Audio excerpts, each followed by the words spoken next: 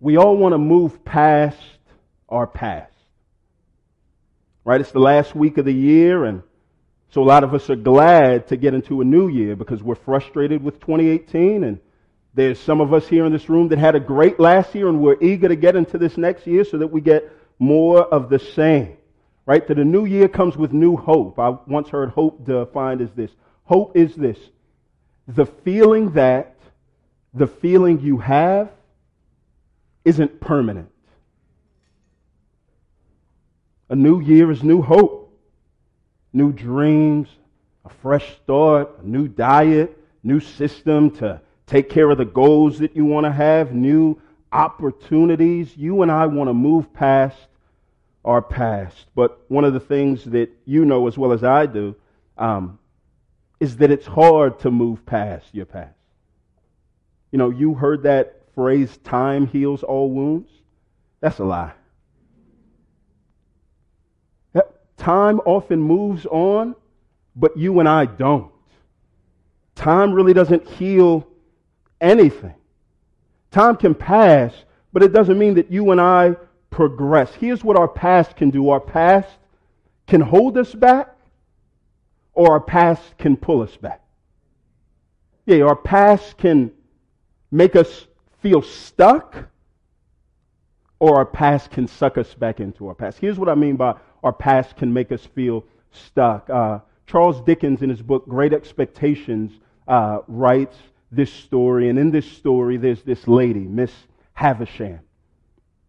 At 8:40 a.m. on her wedding day, she gets a letter that her fiancé bailed on her. And so what she does at that point, she stops all the clocks in her house. She only has on one shoe at the time, so she keeps that one shoe on. And she sits in her dress in a house with all of the clocks stopped for years as her mansion rots her away. She even adopts a girl and refuses to let her marry so that she could get back at men. It seems like a hyperbole, right? It seems outrageous that somebody would do that, and it seems silly, but it's descriptive. He writes it that way to make a point, and that point is you know somebody like that. Maybe you are somebody like that.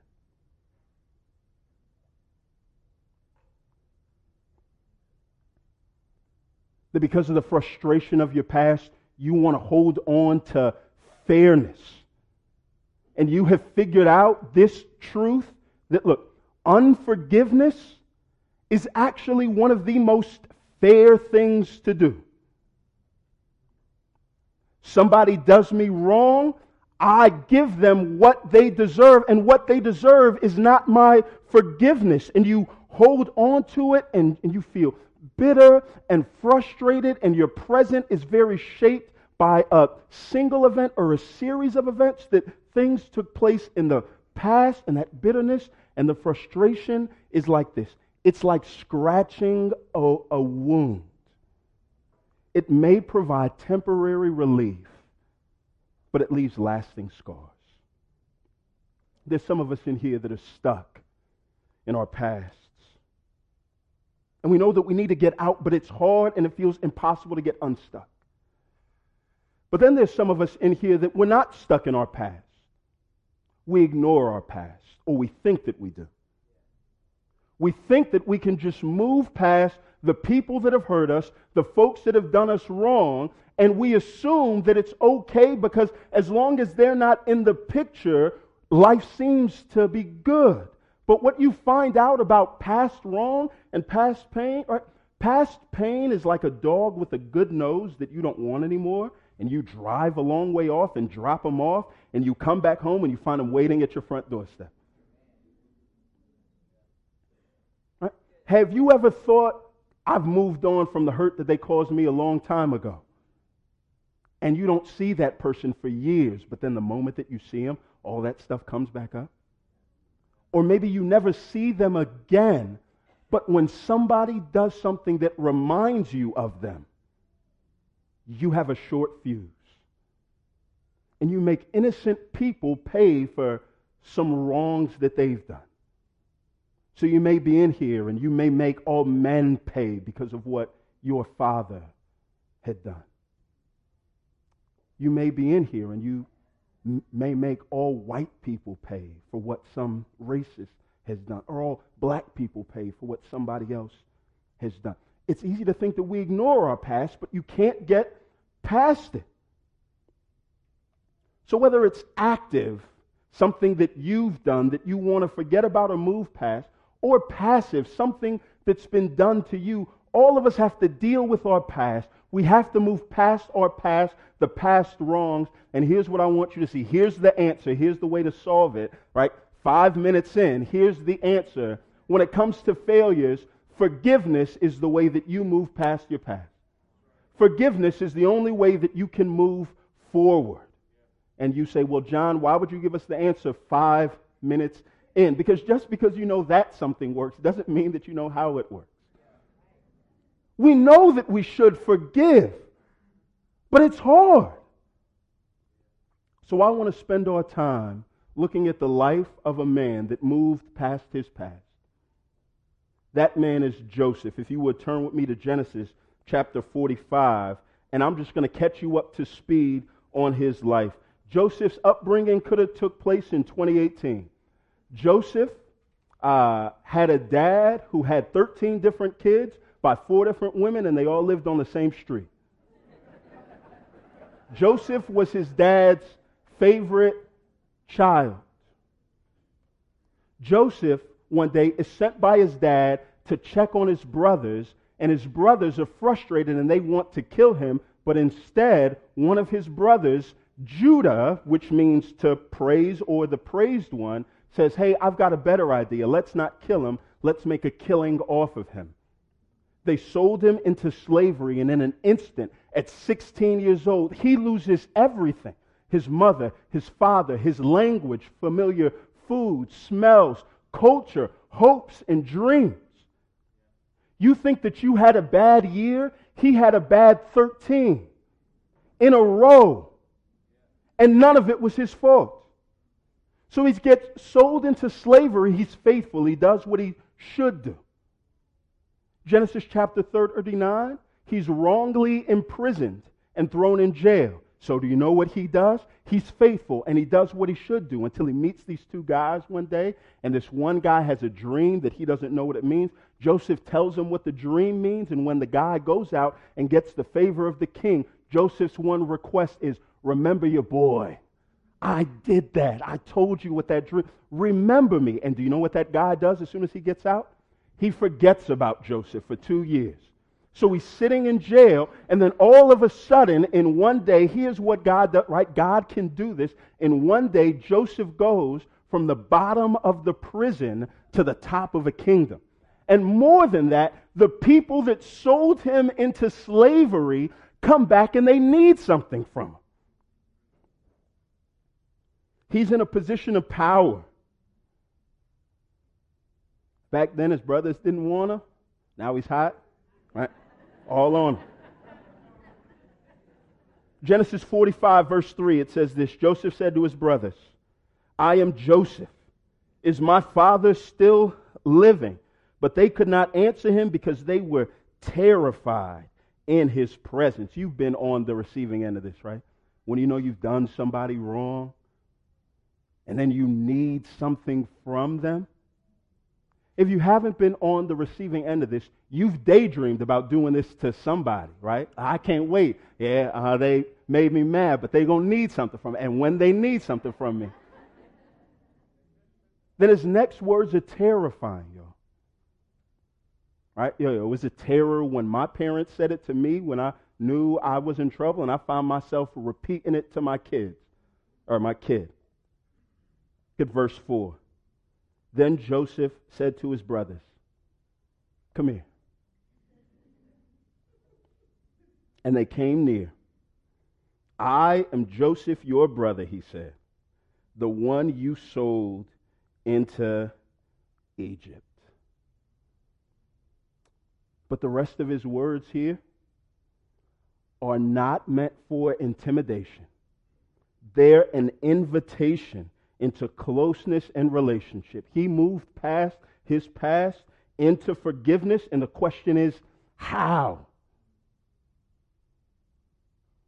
the way that we move past our past is we have to remember two things.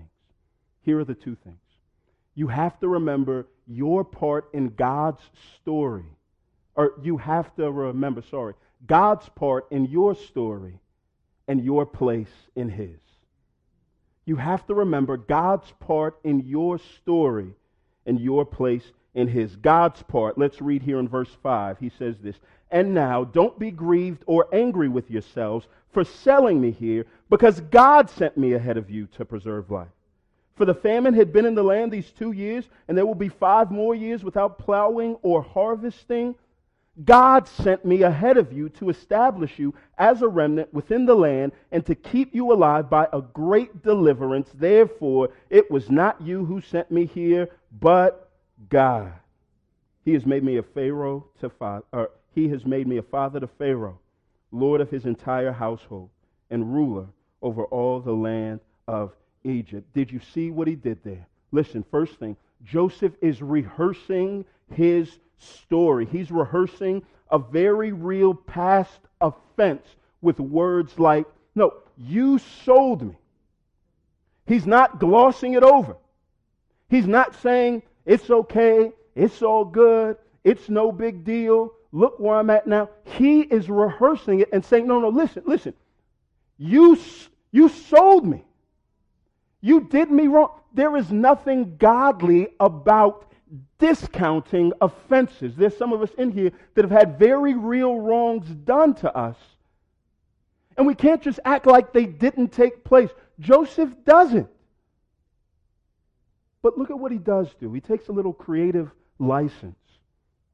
And he says, "You sold me," but he inserts God into it. He remembers God's part in his story. What he says is, no, God sent me. Verse 5. God had foresight. God sent me ahead of you because He knew that you would be here.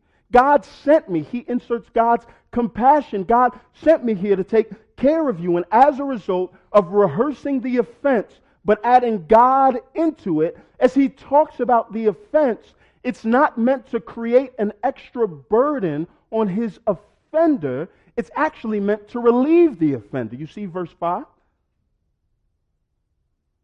Don't be angry. Don't be distressed. What he did, Joseph went through his oppression, came out with power, and he wasn't transformed into a bully. That's a miracle.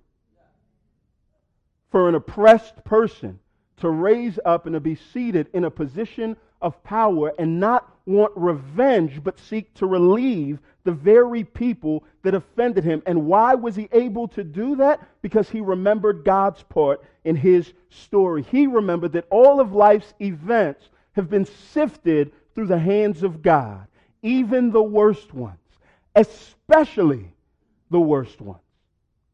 It's a thing that we call sovereignty. Psalms 115 says this. God sits in the heavens and He does whatever He pleases. What this means is that the God of the Bible, there is a God who sits and is the divine authorizer of everything that's going on in your life. He's not the author of evil because God is good, but He has allowed evil things to take place. Hear me. That's a hard truth. It's hard. But listen, it's a hard truth. Those two things go together. Sometimes when statements like that are hard, we think it's so hard. I don't want to think of a God that let that person do this to me, and it's so hard that we come to the conclusion that it can't be true. Because we think that all the things that are true about God shouldn't be hard to grasp. But this is a hard truth. But there's comfort in it, and here's that. Right? We can't go into all of what it means for God to be sovereign, but we can start to wrestle with this truth, and that's this. God is the divine authorizer of everything that has gone on. And you would say, John, that's a hard truth. I don't want to believe it. Let me tell you, the alternative is no better. Either someone is in complete control or no one is.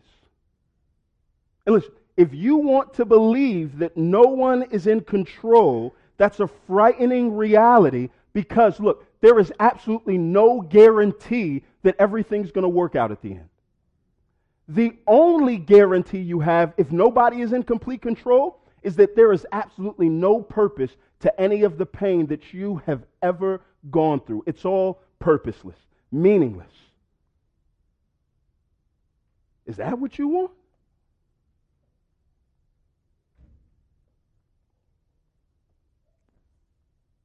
You know, this is why we love stories and fiction. This is why on our breaks we binge on Netflix show, right? Watch a whole season in a day. Because you start off, you see the conflict and you see the pain, and you're like, I've got to make it to the end. I want to see how it all plays out because you and I have this thing on the inside that says there has to be a purpose to all the hard things that we go through. And every human that has ever existed in the history of the world has that inside of them. And I want you to know that's not a coincidence. It's by design. God is in control, and here's the most comforting part about that. The most comforting part about that is this. When it comes to the people that are determining your destiny and writing your story, your oppressors don't put the period at the end of any sentence. God is the one writing your story. We take comfort in the fact that the person that's determining my destiny doesn't hate me, but he loves me.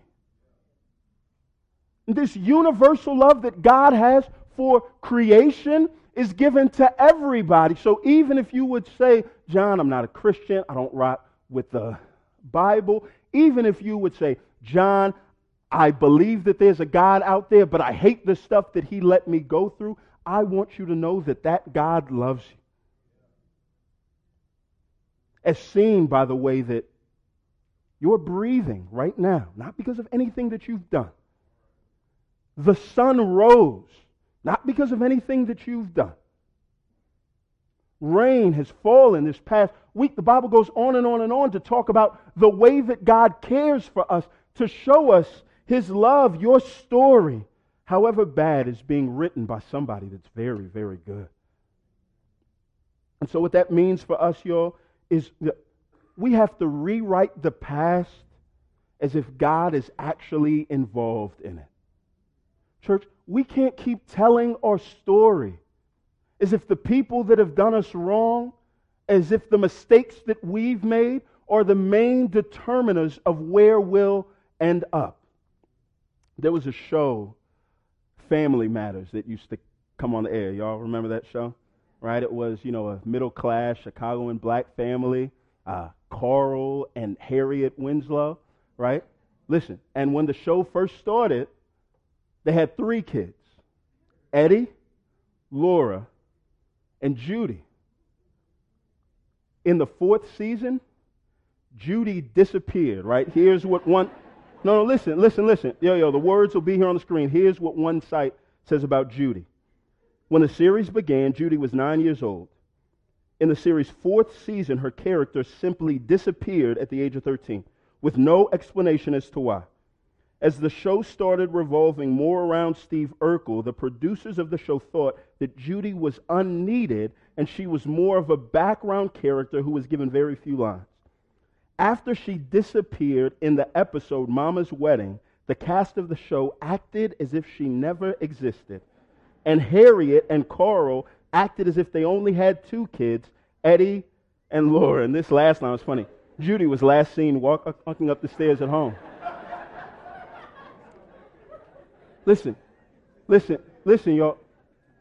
You watch that show, and it is hilarious how in the 5th season on, they recount things that took place in the past, and they just do not talk about their 3rd child that vanished. The reason why I bring that up is that if someone heard you talk about 2018 and you were describing the events that took place and the main characters at play, and they were going to write a paragraph like this, and they were to end off and say, God was last seen where? Where would they put? As you talk about your past, as you talk about the hurt, the pain, the angst, where's God? Have you acted like he was a background character that wasn't important to your story? Or do you remember God's part in your story?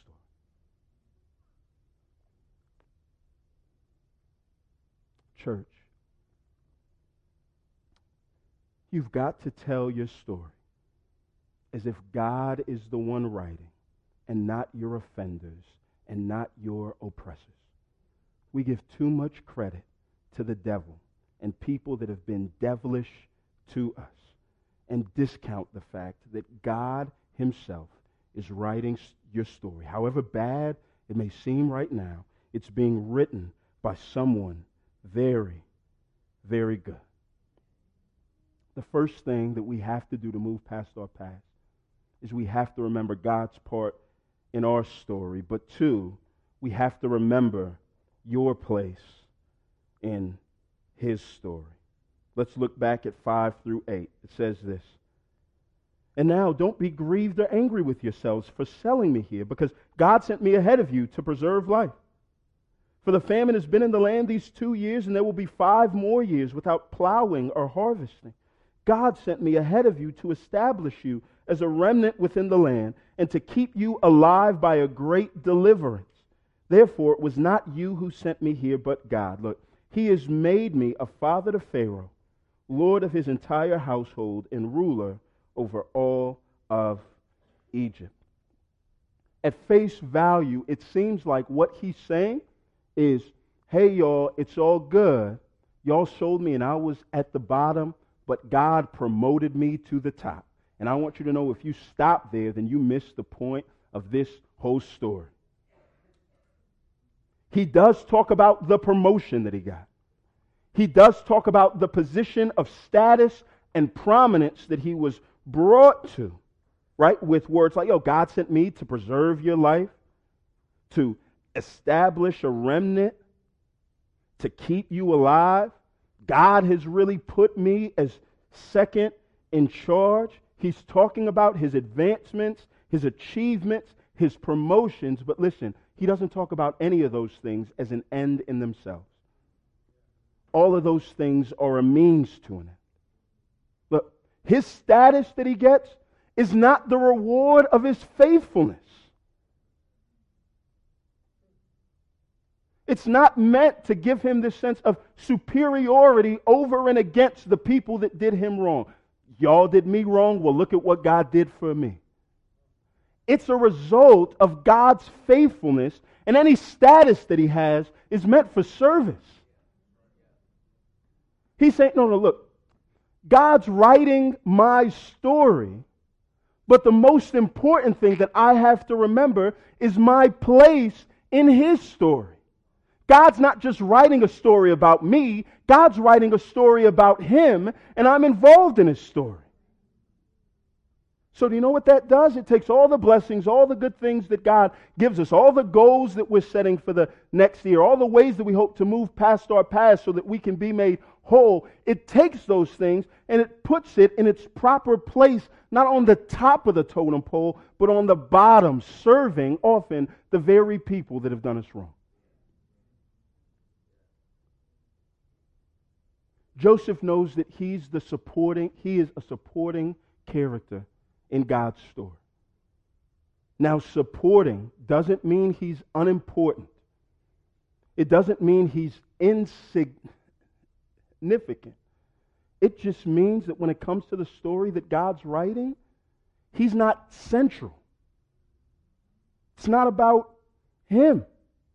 It's about God's plan for all humanity. So here's what takes place. In order to get what he's saying here, you have to know what takes place in the book of Genesis as a whole. When it comes to your Bible is not 66 small stories compiled into one. Your Bible is one big story that's called a meta-narrative, right? So over 1,500 years, 40 people are writing these books.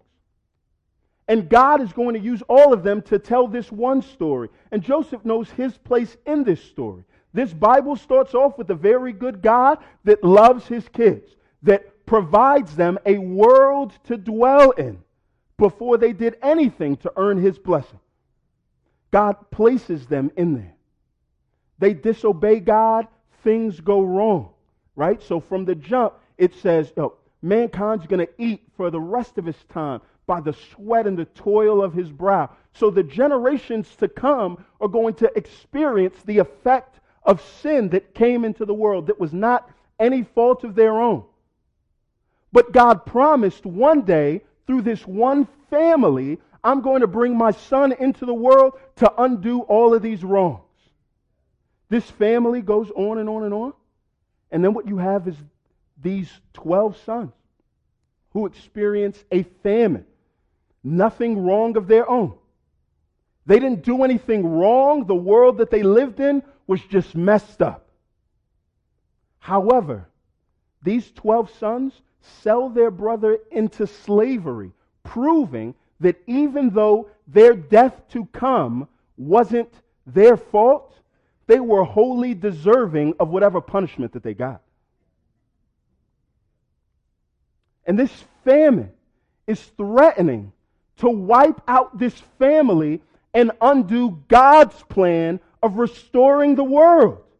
And Joseph says, this story's not about me, it's about God. I'm a supporting character, so my role is just to help this thing move along. It's not about him, it's about God. And because it's about God, he knows that there's purpose in his pain, not just for his personal promotion and advancement, but for God's glory. And when you know this about the way that the world is set up, you start to play your part. It's easy for you to play your role. There's this show called Curb Your Enthusiasm on HBO. Nobody should, this is not a advertisement for you to go and watch it, right? This is just, a little bit of background. Larry David, the creator of Seinfeld, made the show. And one of the unique things about this show, if you watch it, is that all of the scenes seem very it seemed like folks don't know their lines, right? And that's because people don't know their lines. As he's writing out the script, he does not give anybody a script. He gives them an outline of what's going to take place, and everybody has to ad-lib their line so that it feels more free. But here's what he does. To the characters, he does not give them a full script. He only gives them outlines for the roles that they're going to play in. So, say Larry does something bad and comes home and he tells his wife on the show the thing that he did. She has no clue what he did. All she has is her little outline of how she is supposed to act. So she doesn't have the full story. She just has what she needs to be faithful in the scene that she's in. I want you all to know that we are not the main character. We are not the one writing the script. We are supporting characters. We don't have the full story. We have all that we need to know to be faithful. There's a bigger picture that you can't presently see. So you say, John, what should I do when it seems like things are frustrating and they don't make sense? Here's one thing that you should do. Rather than try to sit down and figure out how it's all going to work out, here's what you can do. You can start to rehearse God's goodness in the past.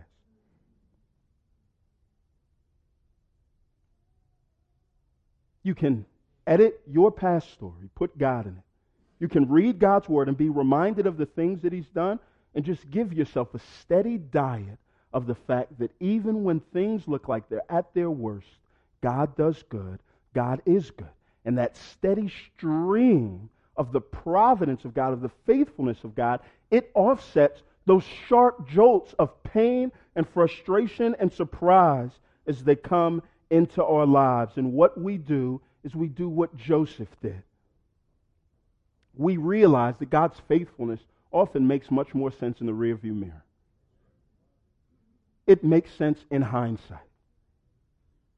So we put God's name into our story that's been written so that as we see what He's done, we're reminded that He's good. God's great gift to us is not that He gives us foresight, but He gives us hindsight. And my one plea is that as God shows you His providence and His faithfulness, believe it. Believe that it's not coincidence. Believe that it's Him at work. Don't think it was your own ingenuity that helped you conquer the trauma from the past. Believe that it was God's grace. Think about where you are right now, and don't look at your story and think about all the things that you did right to get you right here, but think about all the things that went terribly wrong to get you right here. Think about the failed relationships that kept you away from a place that you thought that you were going to go, that brought you to the place where you have your closest friends and family. Think of the loss and the deep anxiety that you felt like kept you in your room, but it forced you to go down to your knees.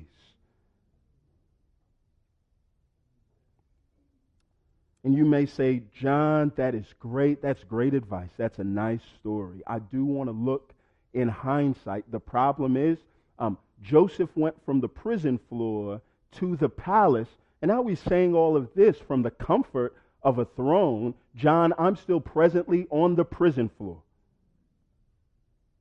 You may say, John, I don't have a hindsight to look at. Joseph had all of this glory, John, but I'm still gloryless. I would say, remember your place in God's story. Here's one thing that we have to account for as we remember our place in God's story, and that's this. God's work always outlives God's workers. So regardless of how much God helps and promotes and brings you up, one day you're going to go into the ground and God's work will go on. So you look at the life of Joseph, right? Verse 13 at the end of this, he's like, yo, go tell my dad that thought I was dead about all of this glory. And then you turn to Exodus chapter 1, verse 6 through 8, and it says this. Joseph and all his brothers and all that generation eventually died. And that's all we hear about Joseph. He's gone. But the Israelites were fruitful, increased, and multiplied, and became extremely numerous, so that the land was filled with them. Verse 8, but a new king, who didn't know about Joseph, came to power in Egypt. And do you know what he did? He enslaved this family that God protected. And Joseph couldn't do anything about it. He's gone. But the main character of this story is still working. And so what God does is He comes in, and the central event of the Old Testament is that God, in an instant, delivers His children from slavery in Egypt.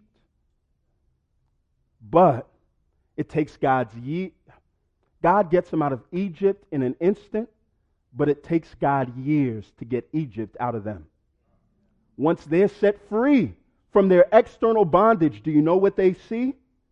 The second half of Exodus is God saying, you have a bigger problem than the people that have done you wrong.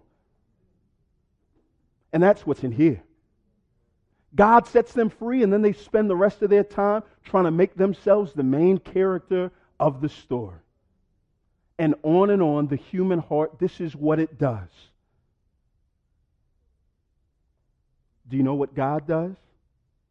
The same thing that He always has. God sends His Son, Jesus, to go and check on His brothers. Jesus comes into the world to check on God's children. And do you know what? All of his brothers, like Joseph's brothers, are frustrated at him.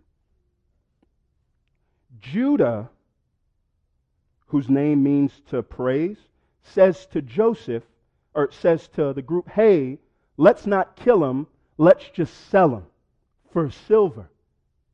Jesus comes down. Judas, whose name means to praise, says, hey, let's sell him. He sells Jesus. But this Jesus goes, and here's the beautiful thing.